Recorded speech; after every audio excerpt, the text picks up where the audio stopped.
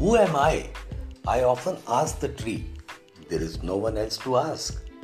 Raising my head, taking the leaves, the branches, and the tree trunk in my field of vision, I toss up this question, and the tree simply smiles.